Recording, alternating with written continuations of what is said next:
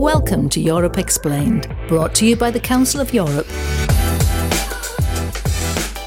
This podcast series offers a unique window into what we are doing to create a fairer, more democratic Europe. Through conversations with experts and frontline workers, we bring you closer to the issues that matter, from fighting discrimination to upholding human rights, from defending democracy to building laws, systems and institutions that are just, fair and open to all. Hello and welcome to Europe Explained. I'm your host, Païvi Suhonen. Today we are talking about Russia's war against Ukraine. And joining us for this discussion is Ambassador Borys Tarasyuk, permanent representative of Ukraine to the Council of Europe. Good morning. Going back in time a couple of years, what are your personal memories of the day the invasion began? Of course, it was an unusual day. It started for me actually at night when I got the call from Foreign Ministry very early in the morning, before 5 a.m. on 24th of February 2022. Of course, immediately I was tempted to call the then presidency of the Committee of Ministers, permanent representative of Italy, Michele Giacomelli, and I was trying not to bother him that early as I received the call, and I dared to call him at 5:40 and requested an urgent meeting of the Committee of Ministers that day on 24th of February. Since that time, we started very intensive contacts over the phone call. And very early at 8, we had a meeting of our staff in the mission where we discussed possible steps. This very day, we already prepared a draft possible decision of the Committee of Ministers, which was discussed during the day of 24th. On this same day, we had an urgent consultations of the Committee of Ministers. These urgent consultations continued with the urgent meeting of the Committee of Ministers on 25th of February. On this same day, 25th of February, the draft decision was already prepared. The consultations were still going on. And on 25th of February, there was a joint meeting of the Committee of Ministers and the PACE, where it was no decisions taken, but just the consultations started,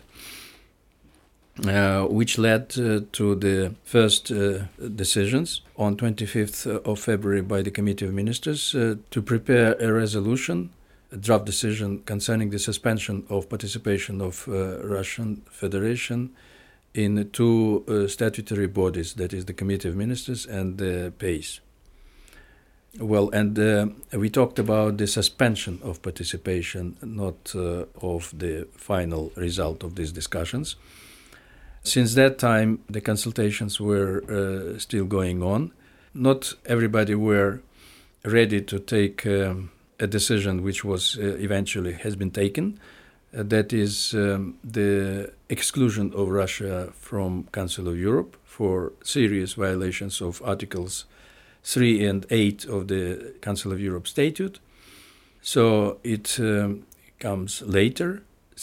A group of countries were against exclusion of Russia. But finally, we came to a conclusion, and this political readiness to take a resolute decision on the exclusion of Russia came after the decision of the urgent meeting of the Parliamentary Assembly, which took a decision to expel Russia from the Council of Europe on 15th of March. After that decision of the PACE, Committee of Ministers became much more courageous, and this led to the meeting of the Committee of Ministers on 16th of March, which took a decision to exclude Russia from the Council of Europe. So this same day, the Russian flag was removed from before the Palais building, And afterwards, on 23rd of March, Committee of Ministers decided to exclude Russia from all partial agreements. So that was the reaction of the Committee of Ministers from the very beginning. And I must underline here that the Committee of Ministers, the Council of Europe in general, was the first international organization, intergovernmental organization, which took a very decisive decision to expel Russia from the Council of Europe. So, and it remains the only international organization that expelled Russia from its ranks. What does it mean to you, to Ukraine, to have that kind of support of the Council of Europe? Well, of course, since the Council of Europe was the first international organization to take these decisive decisions, I think that it was very important for Ukraine and for our people who started to fight to resist Russian invasion to have this political and moral support. So from the first point of view, it was a political and moral support. Later, the Council of Europe proved to be, again, the only international organization ready to take legal decisions. So this was very important, that the Council of Europe was taking decisions according to its statute. This was the force of the Council of Europe, legitimate and legal force of the Council of Europe. So subsequently, Council of Europe did not stop on these facts, and it started to work with the next stages of reaction to the Russian aggression. First of all, there was a unanimous decision from the Council of Europe within the Committee of Ministers that the accountability should one of the pillars of the reaction of the Council of Europe on Russian aggression. And starting from this point, we started to work over the concrete steps to be taken to bring Russia accountable for the aggression. One of the first ideas which was presented by Ukraine was to prepare very concrete compensational mechanism for the damage inflicted by Russian aggression. And this proposal was put forward in summer 22 by Ukraine, and later we started to work over the possible decision. It was not that easy endeavor and task. I remember some delegations were strongly opposing the idea of creating a register of damage as a first step.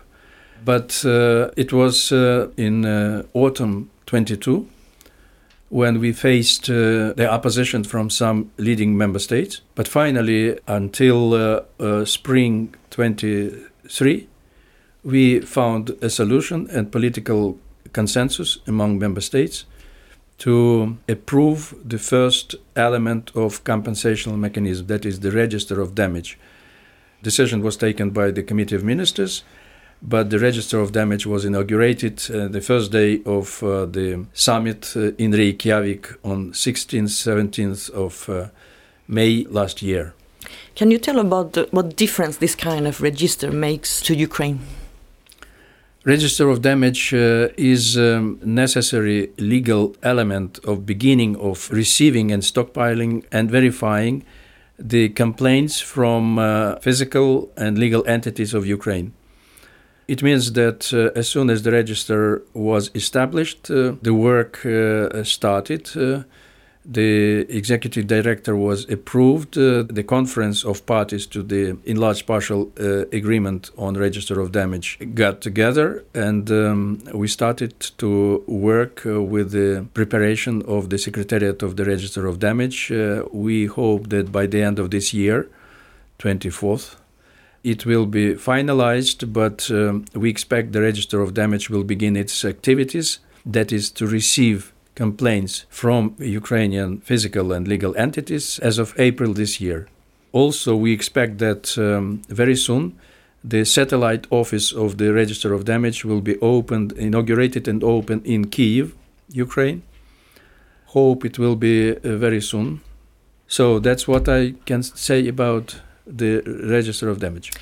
Since February 24, 2022, Ukraine has managed to continue meeting commitments to the Council of Europe, for example, by putting into practice judgments of the European Court of Human Rights. How could you say, under these circumstances, how has it been? Is it very difficult, or has it been easy for you to live up to your commitments? Thank you for this question. Well, despite of all challenges Ukraine was facing since the beginning of Russian full-scale aggression, Ukraine never refused from its commitments before the Council of Europe, including its commitments under the European Convention on Human and Fundamental Rights. So, although we remain the third largest country with the greatest number of complaints from citizens, we never refused from our obligations to fulfill the judgments of the European Court on Human Rights. And now we are witnessing the process of gradual reduction of our areas or debts before the European Convention on Human Rights and the judgments of the European Human Rights Court. It's giving results, your work, and that leads us to this EU membership. How can the Council of Europe help Ukraine in this bid for you to integrate European Union? Probably it will be strange for some people, but it has a direct relevance. The bid of Ukraine to join the European Union and the Council of Europe. As soon as it became known that the European Union has a political will to consider the beginning of the process of entry to the European Union of Ukraine. By the way, I would like to stress here that this was during the large-scale war of Russia against Ukraine, that the European Union took such a historic decision.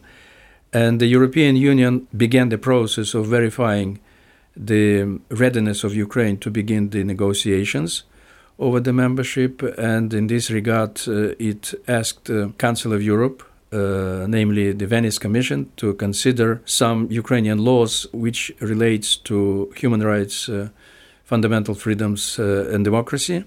And in particular, it relied the judgment to the Council of Europe, in particular Venice Commission, to consider 3 legislative acts of Ukraine concerning the oligarchization, concerning the national minority rights, and the composition of the Constitutional Court.